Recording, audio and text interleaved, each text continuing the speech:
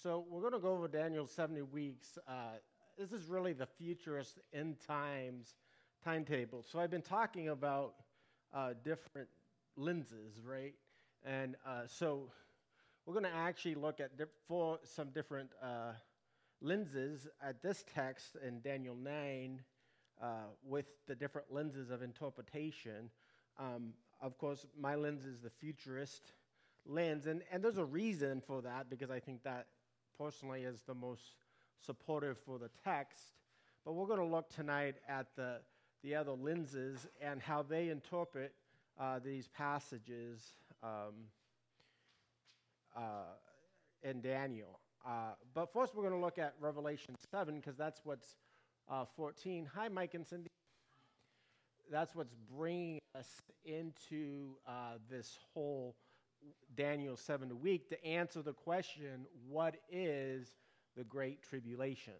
And I think there's sometimes some confusion about that. There's a Great Tribulation, and then there's just normal tribulation. So, and usually it's the context that will determine whether it's talking about regular tribulation or the Great Tribulation. Okay? And this comes up actually twice in Revelation, once the phrase Great Tribulation in Revelation itself, but it's also alluded to in the letters to the churches, because one of the churches is promised that it will not go through the tribulation that is about to come on the whole world. So those would be the two direct references. But as we go through this information, we're going to find out that Revelation is actually quite a bit of Revelation's content is about the Great Tribulation, okay, even though it doesn't use that word in the book very often. So in Revelation 7:14, remember, this is the sixth seal opening, right? No, this is the vision. 7 is an interlude, so it's not the sixth seal, it's a vision of the saints, right? This great multitude before the throne, right? And John wants to know who they are, and the elder wants to tell him, right? And he thinks John should know, right? They're a great multitude. But they're saints that have come out of the Great Tribulation. They have washed their robes and made them white in the blood of the Lamb. So what we're going to try to answer tonight is what this reference to the Great Tribulation is, and we're going to do that by looking at Daniel's 70 weeks. And maybe you haven't even heard of Daniel's 70 weeks, but Daniel's 70 weeks is God's timetable for Israel specifically, but for the end times thing. Now, 69 weeks of Daniel's 70 weeks have been fulfilled. There's still a week that hasn't been, according to the viewpoint that I take. And so we're going to just kind of sift through that. And we're going to go slow. If I don't get this all done tonight, that's okay. But I want to get comprehension. I want to get understanding. So feel free, if I lose you, to ask me questions. And we're going to be reading some commentaries and stuff, because they've said it better than I could say it. Okay? Than normal tribulation. Yeah, so normal tribulation would be trials that we have, or persecution. Like right now, statistically, the church, Christians, are more persecuted in the world than any time in history. Okay? That's a statistical fact. Okay? But that doesn't mean that they're in the Great Tribulation. Does that make sense? And as Americans, yes, we're in a cultural war in a sense, and we're losing some liberties, but overall we're not very persecuted for our faith on the scale of persecution. Does that make sense? So but tribulation can easily mean just trial. So I got up this morning, I was a grump. I'm just giving up. I wasn't really a grump today. But, you worked a double, right? That's a form of a trial, right? You had 25 kids at the after-school program today. You didn't. But that would be a trial. You see what I mean? The Great Tribulation, would that start with the opening of the seal? Yeah, so that's where we're coming to. Yeah, so that would be, the futurist perspective would be that white horse is the Antichrist. that opens with the Great Tribulation. It begins the process. What did you say? Well, that would be, the Antichrist, in my opinion, shows up on the scene before, like at the beginning of the 7-year period, and then he breaks his covenant halfway through. So the white horse that comes out with the bow, but without an arrow to conquer and to conquer, he's coming out. The lack of the arrow is showing that he is conquering without aggression, by peace, by words. And so the Antichrist shows up on the scene, in my opinion, and even by looking at some passages in Daniel, which we'll look at some of them, but he shows up on the scene and makes a peace with Israel, and that peace lasts for 3.5 years, and then it's cut off, and then he makes war against the saints, so then he goes aggressive for the other 3.5 years. And then he almost changes like identity. I think if you remember, in my sermon when I talked about that passage, I talked about the white horse, the fourth seal being the Antichrist, and then I referenced Revelation 13, where it talks about the beast making war against the saints. So the Antichrist and the beast are one and the same. So trying to keep all these pieces together. Yeah, so this is what we'll find out by Daniel's 70 weeks is this is a 7-year period, and we'll find out why we call it a 7-year period, and we'll find out why they use the terms times, half a times, or 1,262 days, and things like that. Yeah. Okay, so let's take a look at the four most controversial verses in the Bible. Really, they are very controversial. If your future, everybody has a different lens on this, and if they're bringing a different lens, then these verses really determine how you interpret prophecy. This is like Daniel, the book of Daniel is really a key to prophecy. These Daniel 70 weeks are really the unraveler of prophecy. So how you interpret this determines how you interpret the rest of prophecy, because a lot of the prophecy after Daniel reference back to this point and to this timeline, okay? Especially from the futurist perspective. So there's a lot of different opinions, and we're going to look at those. But first, let's just read the text. So turn to Daniel 9, verse 24. Now, in Daniel, he starts this prayer, and Daniel 1, and he's been fasting, and he's fasting and praying for the deliverance of Israel from the captivity of Babylon, because it had been written in Jeremiah that they were to be in captivity for how many years? Anybody know? Take a guess. 70 years. So 490 years would have been in captivity in Egypt. But in Babylon, they were only in captivity for 70 years. Okay?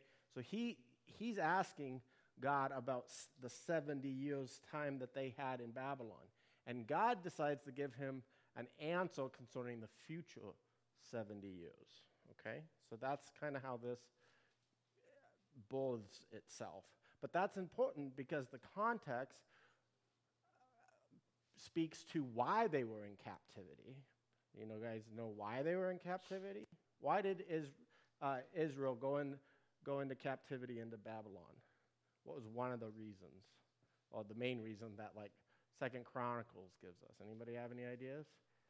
They didn't keep the year of Jubilee. They didn't let the land lay fallow. And so God said, because you did not keep the Sabbaths, then I will cause the land to have its Sabbaths, and you will not occupy it. It will lay desolate for 70 years, okay? Okay, so 70 weeks are decreed for your people and your holy city. Okay, so Daniel is what's his nationality? He's Jewish. Okay, just make sure you want to know that. His holy city. What would Daniel say? That's my city. What city? Jerusalem. Okay, just identify those things, right? Okay, my city would be Squim. But Jerusalem. Okay. To finish the transgression. Okay, to finish the transgression, to put an end to sin. So the week's purposes or goals is to finish the transgression, to put an end to sin, and to atone for iniquity, to bring in an everlasting righteousness, to seal both vision and prophet, and to anoint the most holy place. Okay? Now, those are 6 different goals of these weeks. Okay? And interpreting or finding, I think, a good, strong, valid interpretation of Daniel's 70 weeks, we can't lose sight of those goals, right? So if their interpretation doesn't fulfill those goals, then would it be a good interpretation of Daniel's 70 weeks? No, it would not be, because it would not be consistent with what the passage says, right? Okay, so this is like the overview, and then he begins to unpack it, okay? He unpacks it with some statements, okay? Know, therefore, and understand that from the going out of the word to restore and build Jerusalem to the coming of the anointed one, or the coming of a Messiah, a prince, there shall be 7 weeks, okay? Then for 62 weeks it shall be built again with squares and moats, but in troubled time. Okay? Okay, so those 2 phrases. You have 1 week, right? And then you have 62 weeks. Okay? And then it says, after the 62 weeks, an anointed one, or the Messiah, shall be cut off and shall have nothing. And the people of the prince, not the same person as the Messiah, that definitely has a difference there. The people of the prince who is to come shall destroy the city and the sanctuary. Its end shall come with a flood, and the end shall be war. Desolations are decreed. Okay? And he, the prince that is to come, will make a strong covenant with many for 1 week. Okay, so now we had 1 week, we had 62 weeks, now we have what again? 1 week again, yeah. So we have 3 divisions, and for half the week, now we have broken the week in half, right? He shall put an end to sacrifice and offering, and on the wings of abomination shall come the one who makes desolate, until the decreed end is poured out on the desolator. Okay, so let's go over the goals of the 7 weeks. We can't lose sight of that, because if we lose sight of that, then we could go all over with these interpretations, right? But if we understand the goals and then say, okay, were these goals accomplished, yes or no, right? And if the answer is no, then we would say, well, that's interesting math, but I guess it doesn't fit the fulfillment, because these are the goals for the 70 weeks, right? So the first one is to finish the transgression, right? And this is all talking about, and to put an end to sin. This is talking about the work, in my opinion, of the cross, right? To atone for iniquity, right? Right? This is really all, these 3 are talking about the state of man and the state of the world. Okay? And so these things have to be fulfilled. This is the purpose of Daniel's 70 weeks. So this is the first 3. Now the second 3 reply more to God's rule and God's reign, to bring in an everlasting righteousness. An everlasting righteousness. To seal both vision and prophet. So to bring in an everlasting righteousness, that's pretty straightforward, right? That would mean that righteousness prevails, right? Right? To seal both vision and prophet, that's a little bit more confusing. What does he mean, right? Well, let me just put it this way. If vision and prophet have ceased, then you have seen God face to face, right? Because the reasons we have visions and prophets, visions are to show us the future, prophets are to proclaim God's word and to proclaim what God is going to do. If we're with God, do we need visions and prophets? No. Okay? And then to anoint a most holy place, right? To anoint a most holy place, or to set apart, to make special. Just think, I always, when I think of this, I think of God dwelling with man, right? What's the most holy place? God dwelling with man. So, as we think through these, we're going to look at 4 different views, okay? And we're going to ask ourselves, are these goals accomplished? If the answer is no, then that's not a legitimate interpretation, elaboration of the text. Does that make sense? Okay. So, he's going to take care of sin, iniquity, right? Transgression, make atonement, right? And then he's going to bring in, the next phase would be an Edenic state, right? Righteousness prevails. Prophecy, tongues have ceased, you see? Right? Visions have ceased. And then he's going to anoint a most holy place. God will be with man. Okay. So the goals of the 70 weeks should be used to measure fulfillment. Okay? Any questions about those? Like, are they confusing? Is they're like, oh, I didn't know that. Or, oh, okay. Any questions? It's okay if you have a question. In fact, it'd be great if you did. So you say the first 3 were fulfilled in the cross? Yeah, and we'll get to that math, and we'll actually, lay that out. But yes, the first 3, in my opinion, are fulfilled in the cross.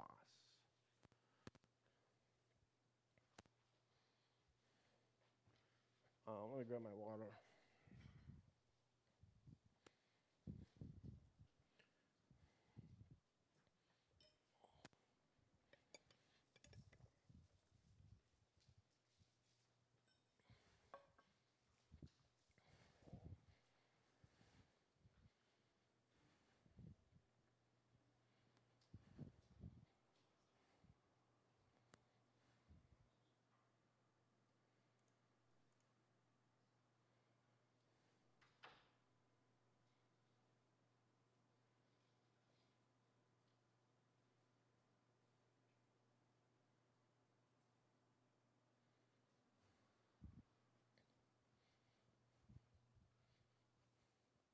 Okay, so there's 4 views of interpretation. We're going to look at each one.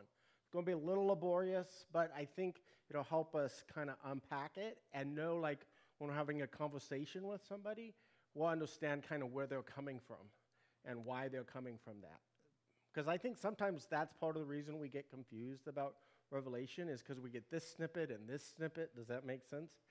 And we don't understand why there's all these snippets, and then it's hard to just kind of put it together. Right?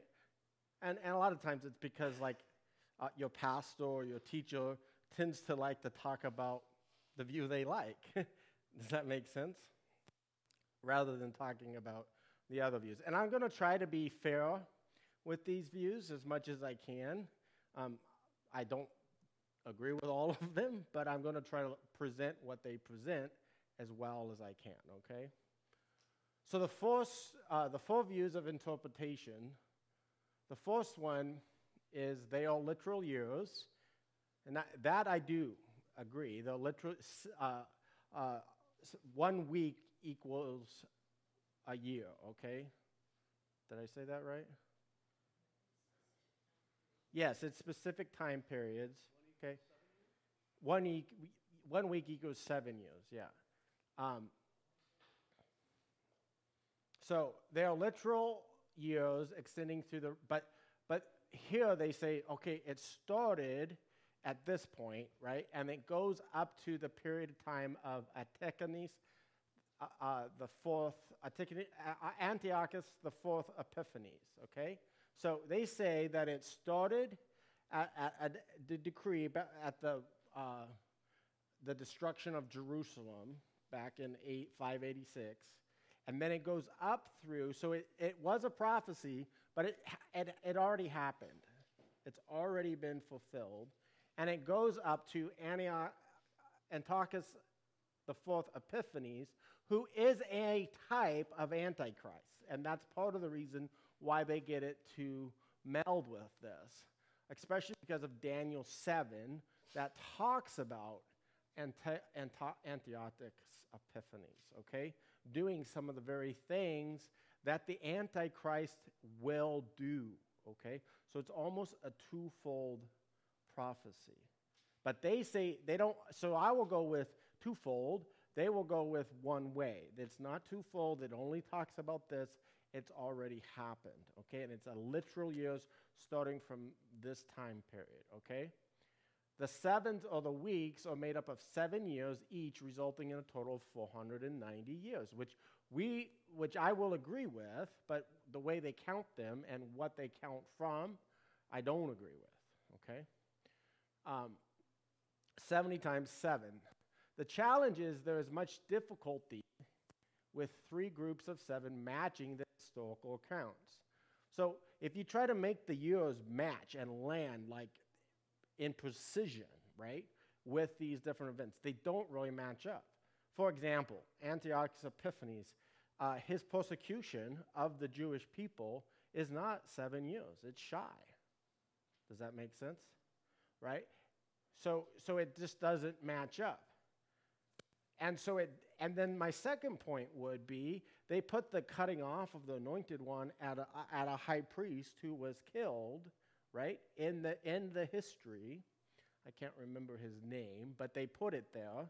But I have to ask you this, and I have to ask myself this, and ask this view this.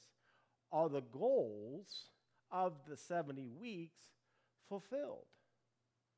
Not unless you make them totally symbolic and mean nothing, right? Which is definitely not the purpose that God is giving to Daniel, right? Right? And atonement, sin, none of that is taken care of, right? Eternal state, or even anything like the eternal state, righteousness lasting forever. You feel like, right? If that was fulfilled, we'd be good. Do you see what I mean? Now, they would say that it's fulfilled in different ways, so they try to, but they over-symbolize it, right?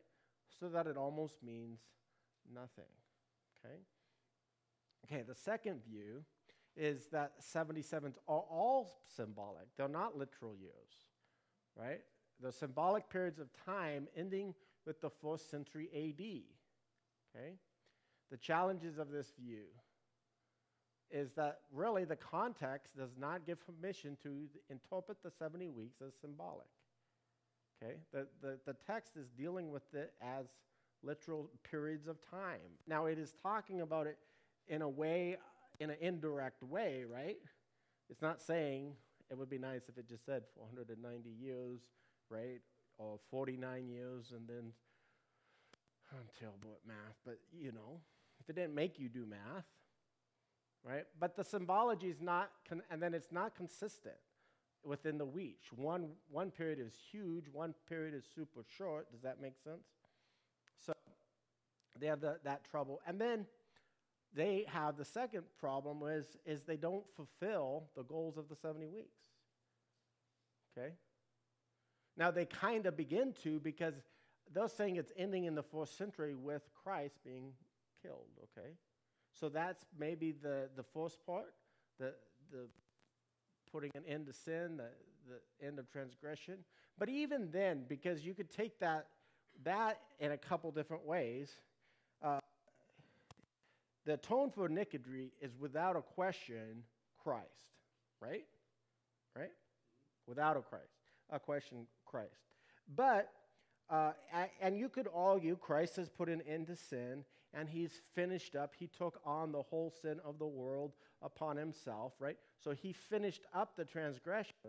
So you could argue that, and I think that's a good argument. But you could also say to this, is there still sin?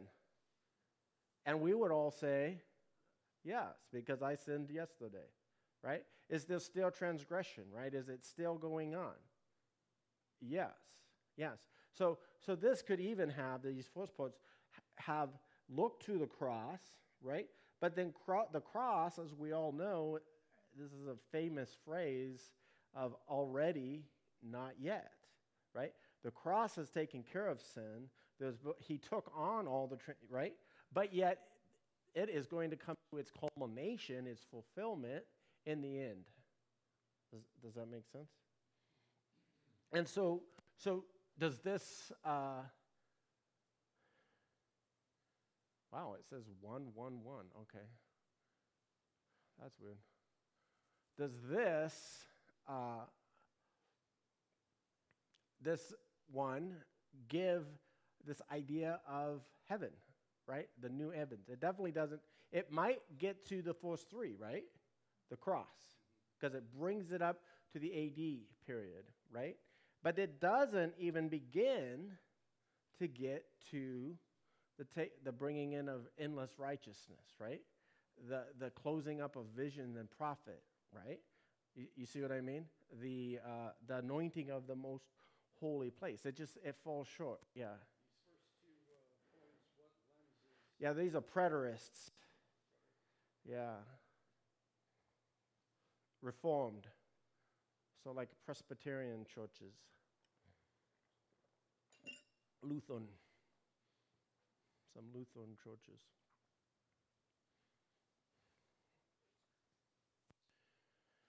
Some people in a congregation, which is fine. I mean, you can have that view. There's nothing wrong with having it. Yeah, well, yeah, full preterist, you don't believe Christ returns, so,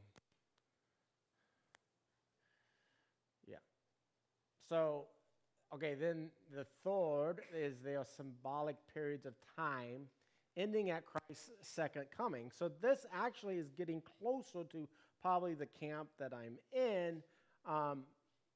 The 77s are prophecies of church history, both Old Testament and New Testament church, from Cyrus's decree in 538 BC until the return of Christ at the end of the age.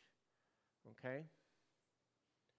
So, this view does allow for the goals of the 70 weeks to be accomplished. Okay? Does that make sense? Because it's going to the end of the age, right? But the challenges to this view is the subject nature of symbolic periods of time. Does that make sense? You make it symbolic, now you can make these time periods anything you want, right? And yet they're starting at a point. Right? So they're saying, oh, literal here, it's starting at this date, but symbology for the rest of it, right? It's not consistent. Does that make sense? The second challenge, and this is definitely my dispensational lens, okay? Dispensationalism really is a structure in which looks at Scripture, and one of the biggest defining factors is that we see the church and Israel as two separate entities. They are the people of God, but they're two separate entities. Does that make sense? That Scripture deals with separately. Okay? The church is separate from Israel. Okay? Two separate entities. God made promises just to Israel, and God will fulfill the promises he made just to Israel. Now, there is, it's called replacement theology. It's in the Reformed thought process, and that is that they backread the church into the Old Testament. So every time it talks about Israelites or Old Testament saints, they call them the church or the Old Testament church. I don't think, in my opinion, that that's good biblical exegete. Okay? So, that's the subjective nature of the symbolic periods of time when the biblical context does not give any indication of that. And then the replacement theology of the church being back-read into a text that clearly is talking about Daniel's people, which are Jews, who make up Israel, Daniel's city, which is Jerusalem. Okay? You can't defute the text on that. but they're back reading. They're taking passages out of Galatians and then back reading that back into the Old Testament and inserting that into the Old Testament. And so then they would talk about the church age and the church being under persecution and the church being in the time of tribulation. Do you see? And as we go through, we'll find out that the 7 years has the church in it, which we saw in Revelation 7. But we also saw in Revelation 7, that first part, it's also about the Jewish people. Does that make sense? And that the tribulation really is a disciplining of Israel to bring Israel back to God. That's why you see, I think, the 144,000 being sealed, right, after the first 6 seals are broken. Okay? Now, I think there's some good debate as when they were sealed. But I think there's a reason why the author of Revelation puts them sealed, that interlude, after the first chapter. He doesn't start with that. So we got to be careful about replacement theology. I think there's a lot of times where we assume or we bring on the promises that God made to Israel, right?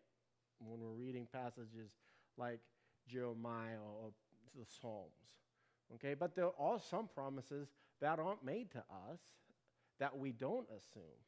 Does that make sense? Not in the same sense, like land promises, right? Israel will occupy the land because those are promises God made to them. They don't become null and void in some spiritual significance, which is what a replacement theologian would do. Does that make sense? You see what I mean? Okay. So this lens is a futurist lens, but from a reformed perspective. Does that make sense? And specifically a replacement theology reformed perspective. So I don't want to place all reformed as replacement theologians because they're not.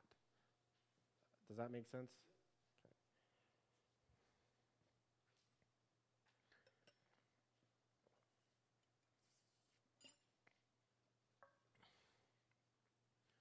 Okay, so this is the view that I take. It's a dispensational futurist lens, okay?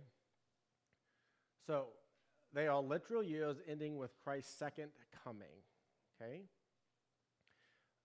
This view agrees with the force that the sevens are literal 7-year periods totaling 490 years, okay? The first sevens, 49 years, commence with the command to rebuild Jerusalem, okay?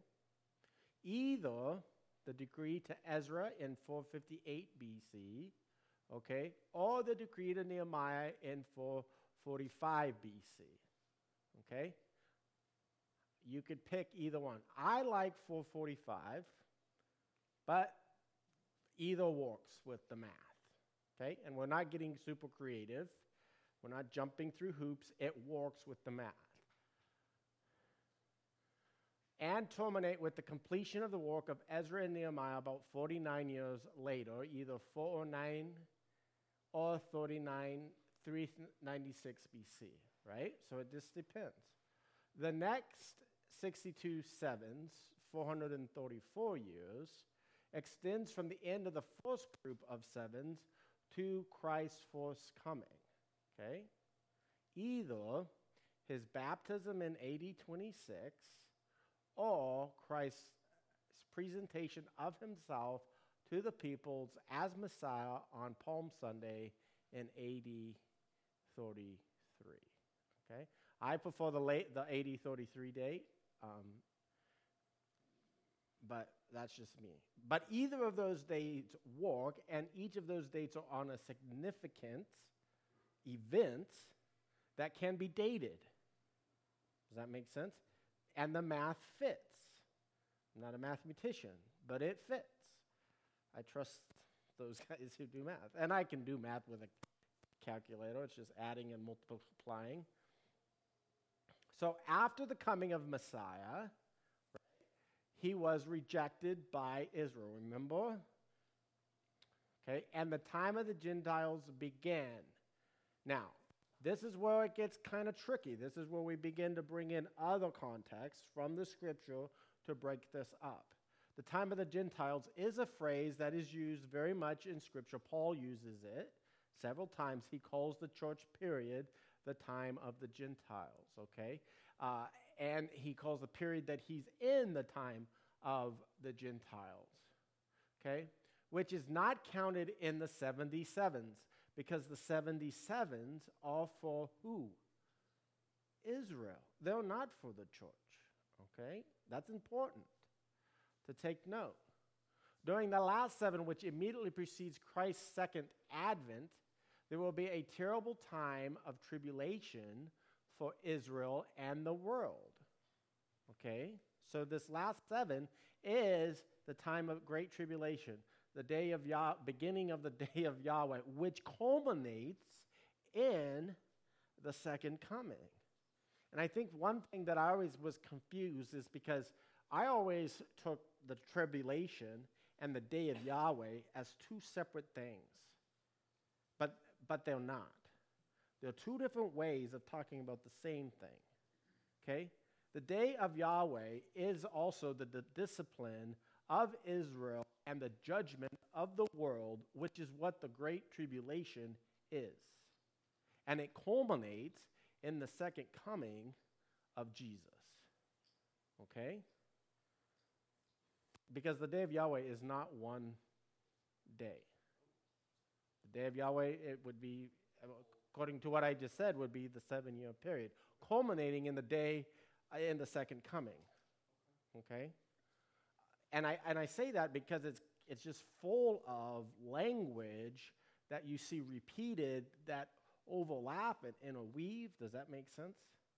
As you look at the data. Now, not every commentator agrees with that. They would separate those two, but I think those two are the same, culminating. They both culminate in the second coming. Because the day of Yahweh, or the day of the Lord, is a day of its wrath, right? And we see very clearly in Revelation 6, at the end, for the stones, the mountains, to fall on them and hide them from the wrath of Yahweh and the wrath of the Lamb, right? The wrath of God and the wrath of the Lamb. And all this language that we see here is congruent or in agreement with all the Old Testament passages of the day of the Lord, the day of Yahweh. Okay? Okay, so there's a break. So 69 years, the 69 weeks, 490 years, no, not 490. Yeah, have been fulfilled, okay, according to this view. They've been fulfilled in Christ's first coming. Now we're in a break, right? And it's a break for an undisclosed amount of time. And I would say that's one of the challenges of this interpretation. Does that make sense? Because the text doesn't really indicate any break there. We're bringing in this break by bringing in other language and other passages that instigate this break. Does that make sense? So it's not unbiblically founded, right? But it is being pressed or overlaid onto the text. Now, oftentimes there are breaks in literature, right? You can read several prophecies that they just wrap it up all into one, and it's broken up, but the original prophecy doesn't indicate any break. Does that make sense? So it's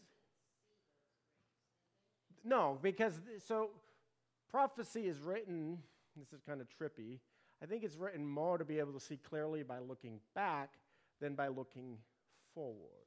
Does that make sense? And so, and then, yeah, so it's not always clearly delineated where those breaks are. Okay, so there will be a terrible time of tribulation for Israel and the world. So it's both Israel, it's the discipline of Israel, it's the forming of Israel, the calling of Israel back, and then it's a judgment of the world. Like we just did the 6 trumpets, right? Actually, we only did 4 trumpets. We have 3 trumpets more to go. And this Sunday we're going to only hit 2 of them. So, but those trumpets, they were on the world, right? You got the grass and the trees, a thought of being them all born up, and many people dying, right? And then you have the sea, right, getting struck, and then you have the water getting struck, right? All natural disasters, supernatural ones, right? And then you have light being affected, right? These are judgments of God on the world, okay? So here it says at this time, so during the tribulation, a great majority of people in Israel will acknowledge Jesus as the promised Messiah, repent and be saved. That's the purpose of the 144,000. And we know that a great number of people that aren't Jews will be saved. That's what 7:14 is all about, right? Or the great multitude of 7, right? Because obviously those people are not Jews because they're from every tribe, every nation and tongue, right? Romans 11:25 says, "Lest you be wise in your own sight, I do not want you to be unaware of this mystery." So Paul is telling the Romans, who are majority Gentiles, okay? They're in Rome. He says, I don't want you to be unaware of this mystery, brothers. A partial hardening has come upon Israel, okay? Until the fullness of the Gentiles has come in. Okay, so Israel is not interested as much. Now, there are Jews that are getting saved, but it's not in record numbers. Do you see what I mean? And in this way, all Israel will be saved, as is written, the deliverer shall come from Zion. He will banish the ungodliness from Jacob, and this will be my covenant with them when I take away their sins. As regards to the gospel, they are enemies for your sake, but as regards to election being chosen, they are beloved for the sake of their forefathers. For the gifts of God and the callings of God are irrevocable. Okay? So he's going to accomplish his mission and his purpose for the Jewish people. That's going to happen. Now, when it says all Israel, does that mean that every Jew, every ethnic Jew ever was going to be saved? Is that what that's talking about? No. But it does mean that every ethnic Jew that confesses Jesus as Lord and sees him as Messiah will be saved. Okay?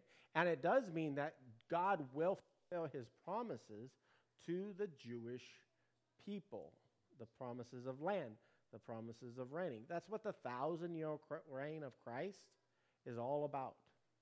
The promises being fulfilled to Israel. Because where's he ruling from? Jerusalem. From Israel, over the nations of the world. Okay? And that's part of the promises that he made to the nation Israel. All right. Man, I don't know if you could read that. That's pretty small.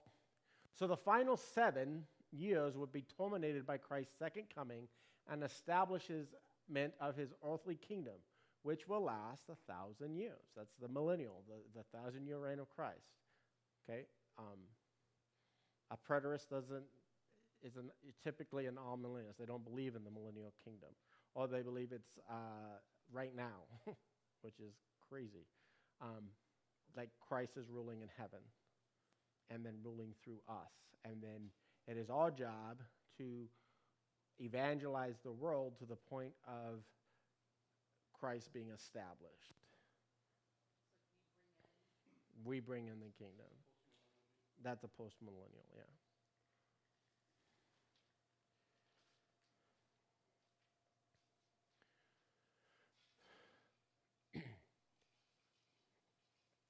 I don't think there's a whole lot of support for that view. It puts a lot on us doing God's work.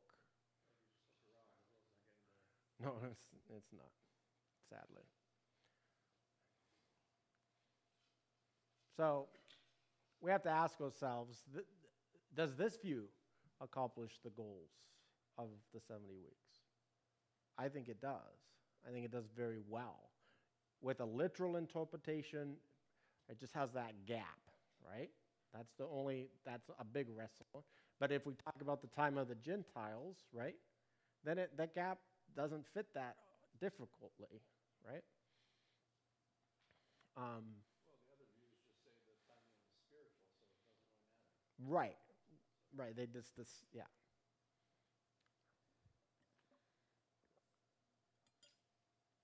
Well, the first view says it's already done, right? But yeah.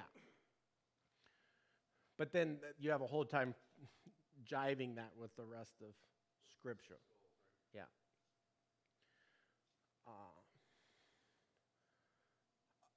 And then second, the immediate context, which I already taught, doesn't give any indication of a break between 69 weeks and the 70th week. And that break seems to have an indefinite period of time. I've already talked about that. But I think that as a rule with prophecy, oftentimes there's breaks, and the author, as he's writing it from his vantage point, doesn't even know there's a break. Okay, so where does the concept and meaning of 70 weeks come from? Are we just pulling this out of our hat, the magic trick, or are we just saying, oh, this is what fits, so this is what we're going to go with? I mean, it fits, so that's part of, yes, a good idea, but it's not just pulled out of a void. So let's take a look at this. Leviticus 25:8, this is interesting. It says, you shall count, 7 weeks of years. So here we go, right here. The key of Scripture is talking about 7 weeks of years, 7 times 7 years, so that the time of the 7 weeks of years shall give you 49 years. So we got the math equation right here. And this whole passage, you go and read about it, it's all about the year of Jubilee. And I have my brother, he's named Jubilee. But it's all about the year of Jubilee, where you're celebrating God's provision, you're letting the land rest, you're releasing anybody who's been indentured to you, right? It's a great time of celebration and freedom, right? And the Jews didn't follow that. They didn't do that. They disobeyed that. And so then when you see Daniel praying in chapter 9, this is why he's praying in chapter 9, because the time period that Jeremiah had prophesied is coming up. It's that 70 years. God took into exile in Babylon those who had escaped from the sword, and they became servants to him and to his sons until the establishment of the kingdom of Persia, to fulfill the word of the Lord by the mouth of Jeremiah, until the land had enjoyed its Sabbath, its jubilees, all the days that it lay desolate, to keep its Sabbath, to fulfill 70 years. Okay? And then Jeremiah 25:11 through 12 is that prophecy. This whole land shall become a ruin and a waste, and these nations shall serve the king of Babylon. What does it say right there? 70 years. Then after 70 years are completed, I will punish the king of Babylon and that nation and the land of the Chaldeans for their iniquity, declares the Lord, making the land an everlasting waste.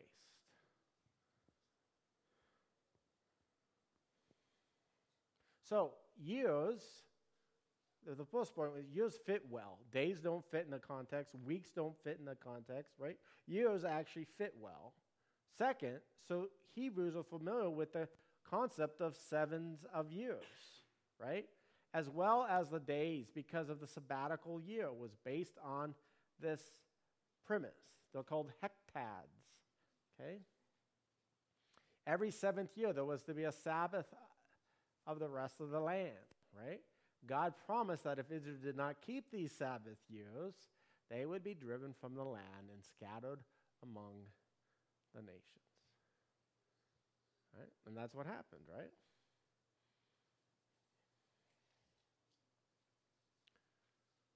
So according to 2 Chronicles 36:21, one of the results of the 7-year Babylonian captivity was the land was allowed to rest in order to make up for the Sabbath years, which we just read, right?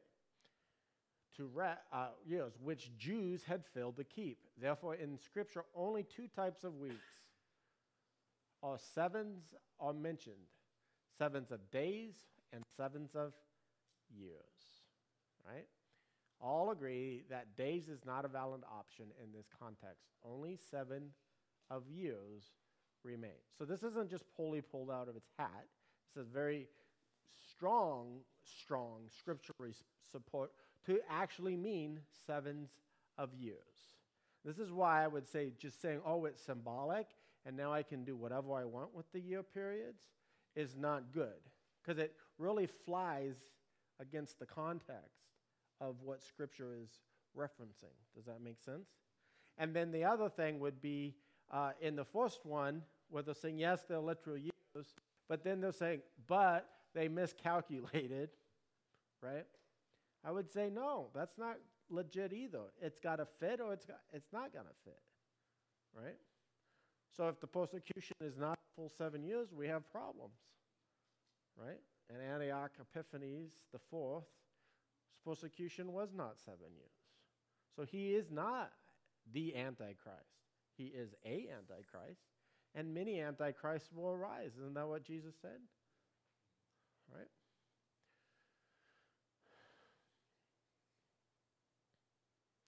So if the fourth view is applied to Revelation, which is what I do, that's what I'm doing. I'm applying the fourth view to Revelation. It bears out that Revelation 4-ish, 6 really, but 4 and 5 are setting up for 6, okay? So Revelation 4 through 22 covers the 70th week of Daniel, which is the Great Tribulation, okay? Which is referenced in what we read at the beginning, Revelation 7:14, right?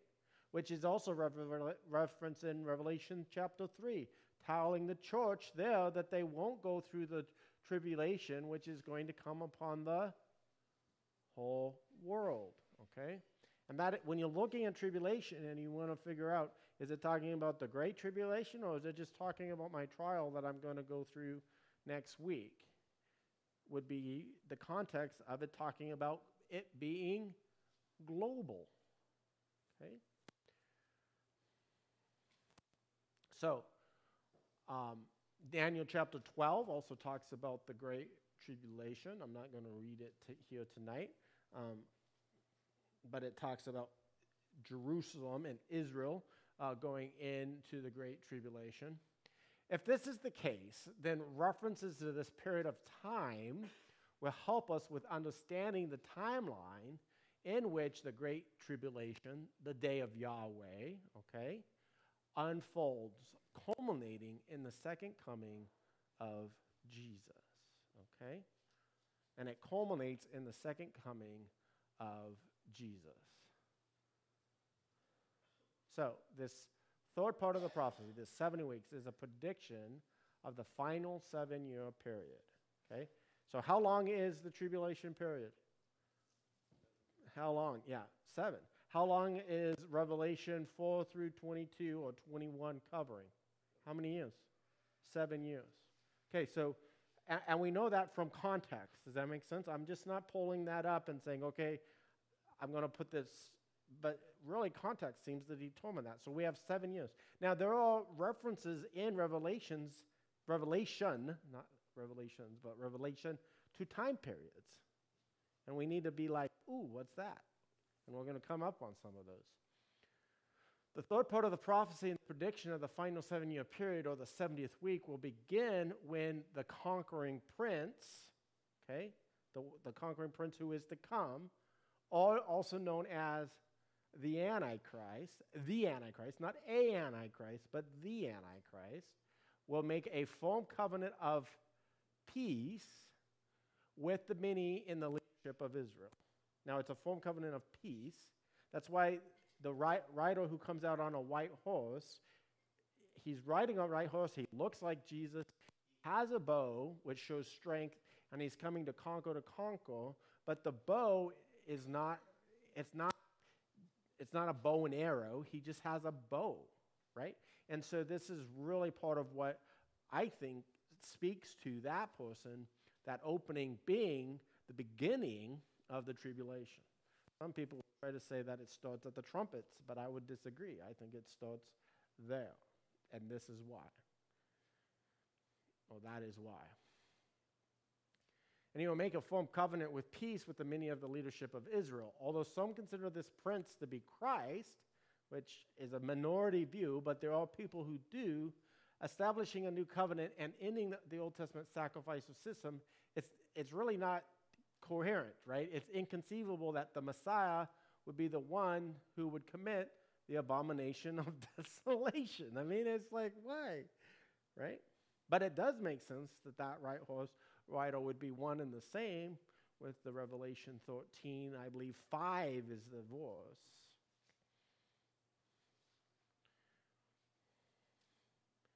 You have a question? Well, You were looking. Didn't have an arrow. It just says a bow in his hand. Yeah. It could say I had a bow and arrow, but it didn't. Therefore, he's more accurately, this writer is more accurately identified as the Antichrist who would desecrate the future temple and stop worship in it. This covenant is yet future and will mark the beginning of a time of oppression of the Jewish people called the time of Jacob's distress, or the time of Jacob's trouble, or the tribulation period. Okay, we're going to look at both of those passages. Jeremiah 37 says, I thought I was. Well, maybe we will in a minute. Did it not update? Well, in the middle of the week, so in the middle of the 7, so 3.5 years, or after the first 3.5 years, the Antichrist will break his covenant with Israel, leading to a time of unprecedented persecution of the Jewish people, as well as the followers of Jesus, okay? And that will last for another 3.5 years, okay? And then he points to Daniel 7:25, Revelation 11, 2, 3, and 4, 12, 14, 13, 5. That's Michael Roldanik. Oh, here. So Jeremiah 37, okay? Alas, that day is so great there will be none like it. It is the time of distress for Jacob, yet he shall be saved out of it.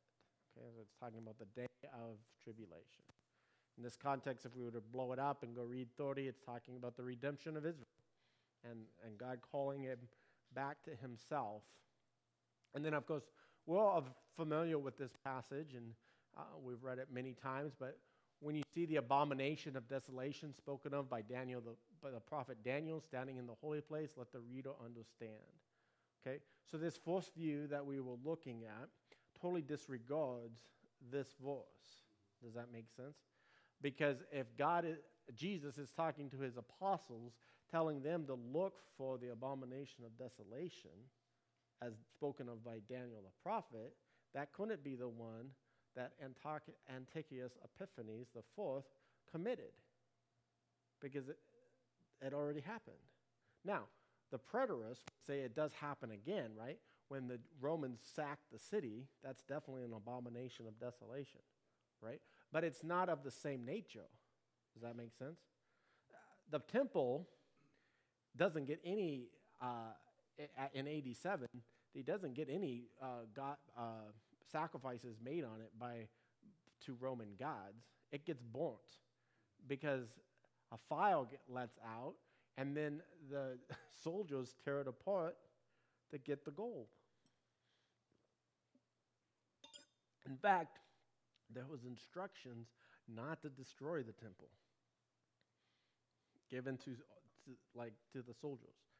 Like, don't set it afire, right? And it's believed that fighting broke out, obviously, in the temple area because it's a raised area, and the fire was an accident. It wasn't intentionally lit on fire.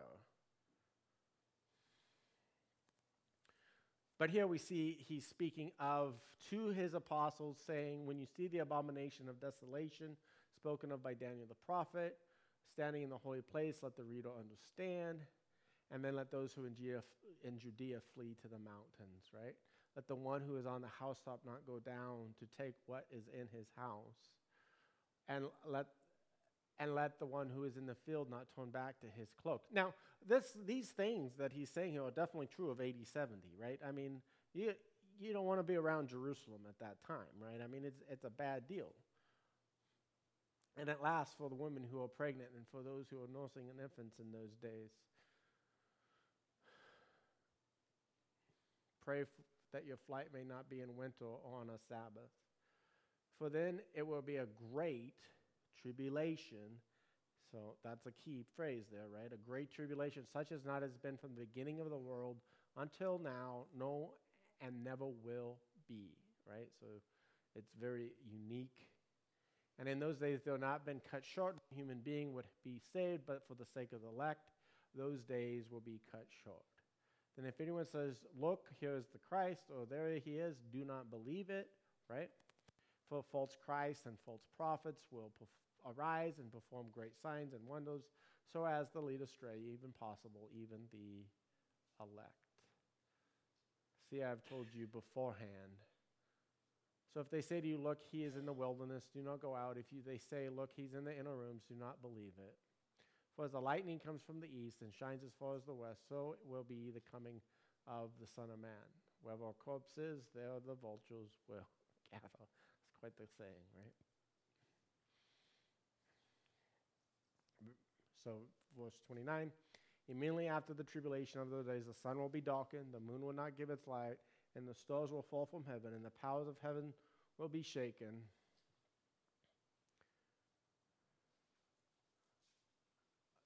Oh, and then shall be the coming of the Son of Man, it says in verse 30, I believe. I don't know why that didn't get in there.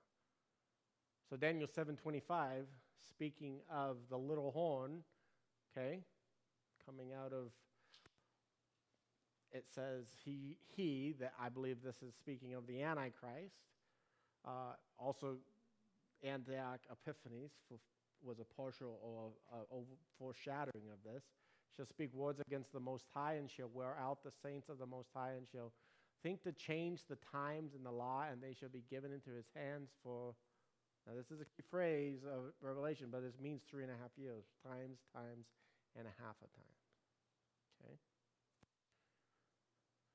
And then Revelation 11:2-3 says, but do not measure the court outside the temple, leave that out, for it is given over to the nations, and they will trample the city for 42 months, 3.5 years, yes. And I'll grant you authority to my 2 witnesses, and they shall be prophesy for 1,260 days. Yeah, clothed in sackcloth. And then, but the woman was given to the 2 wings of the great eagle, so that she might fly from the serpent into the wilderness, to a place where she be nourished for a times and half a time, 3.5 years. So this verse here, you would say, would be what Matthew was talking about tribulation come, flee. Yeah, and that God protects her. That God protects a remnant of Jewish people that are in the city. Does that make sense? When the Antichrist goes up there and makes that sacrifice on the Temple Mount, and then they flee, and then he pursues them, right? Satan really contrives to go get them, and God supernaturally saves them. And there's a lot of debate where they go, right? Like they go somewhere where they're safe. Jordan is Petra is one of the things, but that's speculation. So, but yeah. And the beast was given a mouth uttering haughty and blasphemous words. This is the passage I referred to a couple weeks ago when I was talking about the first rider. And it was allowed to exercise authority for 42 months, 3.5 years. So God has a plan. Isn't that cool? But we can trust him in it. And I think the biggest thing that I always keep coming back to is sometimes this seems like so far out. Does that make sense? And kind of confusing. But God, if God has a plan for the end of the age, and I can trust him in that, then God has a plan for my day, my week, my month, my year. And if I can trust him with the end of the age, then I definitely should be able to trust him with my day, right? And even how my day goes. I don't know how many times I come to the end of my day and I'm annoyed, right? Because my day didn't go like I guess I'm sometimes too much of a planner. My day didn't go like I had planned, right? I had these goals that I was going to accomplish today, And then, I don't know. It's not like I'm undisciplined, right? Life happens, right? But God orchestrated it, and I can trust in that. That's how big a God is. Then something bad happens, I can trust that God is taking the bad and using it for good. Think about this. I mean, not that God's judgment of the world is bad, right? That's a good thing. But it has like really negative results on the people on the world, right? Right? But he's using that same judgment to discipline, to redeem Israel.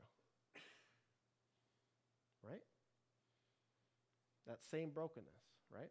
The first four writers are humans, most likely, or angels or demons controlling humans. I mean, however you want to take it, right? But it's humans fighting humans, right? God is using humans to punish each other, right? Just like God used Babylon to punish Israel, right? But for his people, right, it's not a punishment, it's a formation. It's a refinement. Pretty cool, huh? So it is cool that we can trust him in his prophecy, and perhaps understand tidbits, right, of it, because he's revealed it to us, right? And he's given us minds to think logically, right? As long as we're trying to be consistent with good Bible study tools, right, we can get kind of pieces of it. Should we be dogmatic about some of this stuff? No, not at all, right? The only thing we should be dogmatic about is Jesus is coming back, right? Any questions or comments about the content? We did go over quite a bit. So Daniel's 70 weeks helps us define the Great Tribulation, because the Great Tribulation is Daniel's 70th week, the last week of Daniel, also known as the time of Jacob's trouble, because the Great Tribulation is mainly about Israel and its saving of Israel and the judgment of the world, the day of Yahweh. Okay?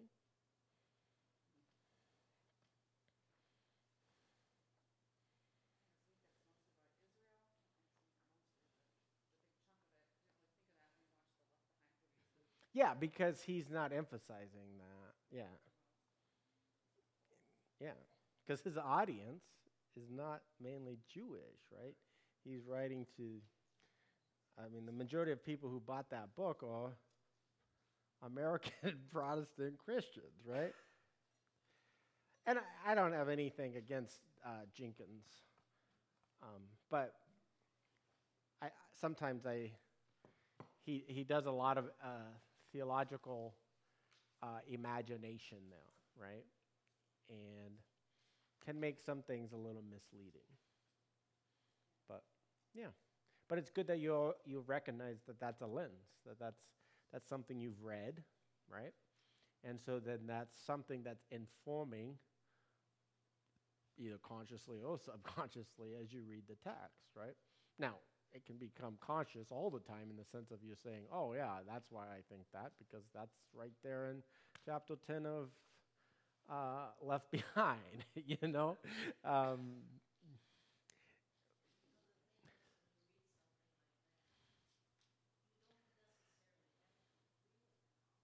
Right. Yeah. Yeah.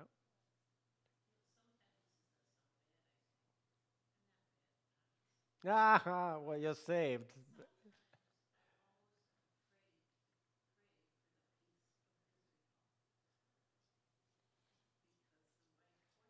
Yeah, because he brings, so what you're really truly praying for is true peace of Israel. So when you pray for the peace of Israel, you're praying for Messiah, Jesus, to come back and establish that peace. That's what you're truly praying for, right? So when I pray for the peace of Israel, and I do quite regularly, that's what I'm praying for. I'm not praying for a false peace to come, or for, you see what I mean? And I believe that there will never be total peace until Messiah, till Jesus comes and brings that peace, right? There might be some false pieces. I mean, and in some ways, there's peace, there's a tender peace in Israel right now. Israel is like one of the safest cities, Jerusalem, countries to travel to. It's safer than going down to South Chicago, right? So there is a peace there, but not the peace that we are actually praying for. Yeah, but then see, then we have Israel and the church. It's all remade. Does that make sense? And that's a lasting peace, right? And I would even say that millennial. I mean, depending on the millennial kingdom and how you dice that, I think sometimes we get stuck sometimes in our time frame. I think we'll have a literal millennial kingdom. I don't think we necessarily have to have that little rebellion at the end. I think that there's enough flex in the text that could be like before. Yeah, or that he's actually bound and then not. I mean, the releasing is different. Yeah, there's some flex in the text, though. Definitely, if you're not. So, definitely as dispensationalists and futurists, we like to read Revelation very linear, meaning on a timeline. But I think Revelation does have some cyclic aspects to it. And so we could make some cyclic things going on there. But, right, there's some, right. One, we already know, like we're talking about 7 has this interlude. So, I mean, does that make sense? And we're going to get into a bunch of little interludes or talking about time periods. Where they're popping out and all expanding on a time period, or on a specific seal or scroll or trumpet. But I think that the 1,000-year reign of Christ is definitely 1,000 year of peace, and then the time of unrest is super short. I mean, it's like almost like, and he consumed them with fire, and that was the end. I mean, literally, it's like 3 lines, right? It really is. He was released, and he gathered all the nations, right? But Gog and Magog battles, it's like a type. Does that make sense? So Armageddon is a Gog and Magog. I don't know if I'm making... You got it happening different times with that same title. So it's an archetype.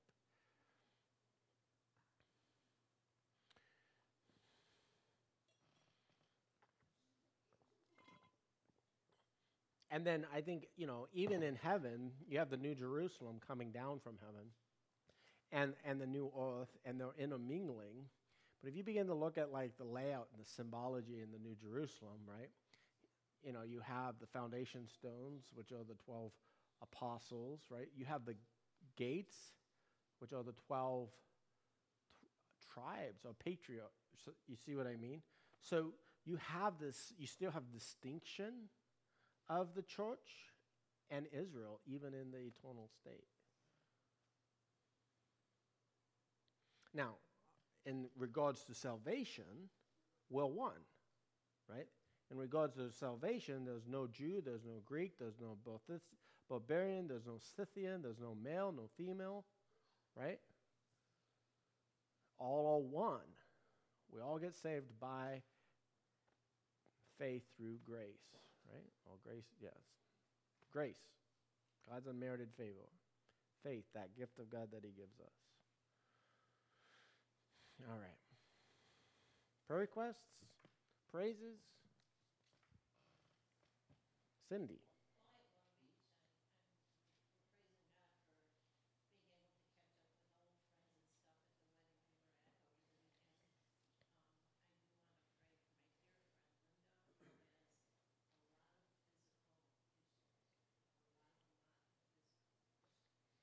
Okay.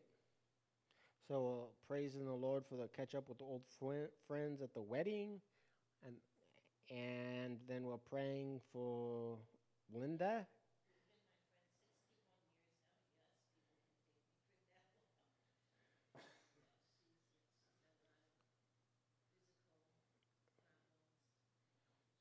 Okay, praying for Linda, a friend of 61 years with a lot of health struggles. All right.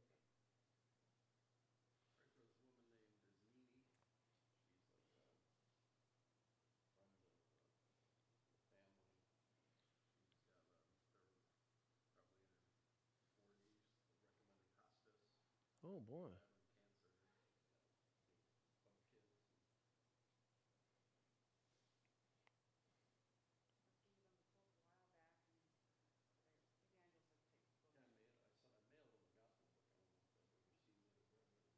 Yeah. So where do they live? Okay, so a little ways away. How'd you meet them?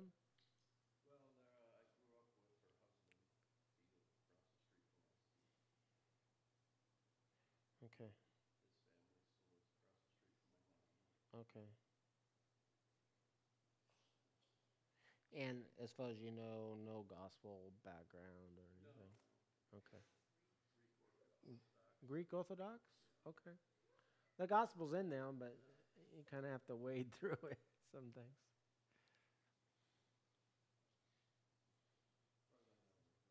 Yeah. Yeah. Okay. Abby, do you have something you want prayed for? You have a prayer request? How about a praise? What was the funnest thing you did today? You got to hang out with Dad? Wow. Wow.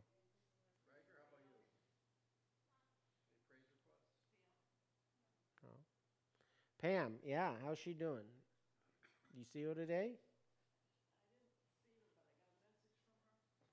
Okay. Oh, she's dealing with some chaos, huh? Okay. How she say anything about like healing up or?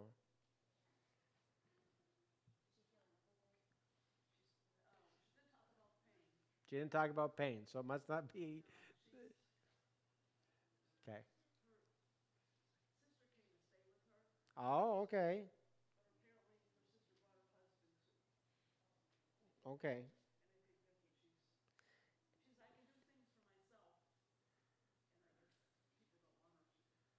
Okay. All right. Well, yeah. Well, the Lord knows, so we'll pray for Pam. Yeah. All right. All right, let's pray. Father God, we just thank you for your grace. We thank you for your love. We thank you that you've got the plan of the world in your hands and that you have our lives in your hands. And help us to trust you in that. I just thank you for the good time that Mike and Cindy had at the wedding, catching up with old friends and new friends and just having a great time. Um, we just pray for her friend Linda of 61 years. Wow, what a privilege. Just pray for her physical needs, that you would just meet her there and just bring healing and strength. Pray for Esmini, who is fighting terminal cancer and hospice has been called. Lord, we pray that you would just show up there in a mighty way, that she would see you, she would know you, she would confess you as Lord. that you would bring your healing power into that situation, Lord, and that many, many would be saved through this. We just pray that you would meet them, Lord. Holy Spirit, convict. Holy Spirit, heal. Bring you glory, Lord. And we pray for Pam. Lord, we thank you that she seems to be healing up okay from the hip surgery. Lord, as her sister has came to help her, but brought her husband, and Lord, there's so many relational dynamics that we have with family, and they can be challenging at times. And Father, we just pray that you would just bring grace, bring peace, bring good communication, and just continue the good healing of Pam's hip, Lord, and that she would be a good testimony and witness of your love and your grace to her sister and her brother-in-law. And Lord, that they would be a good help and a good support to her during this time. We just ask these things in Jesus' name. Amen. All right, so who's volunteering to draw the abyss for me? Or demons? It's going to be scary. They got like scorpions' tails and human faces. Yeah. I don't know. If you apocalyptic for sure, yeah.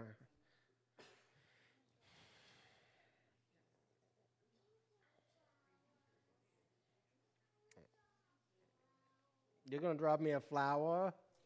We're going to draw a flower and then draw it on fire. How about that?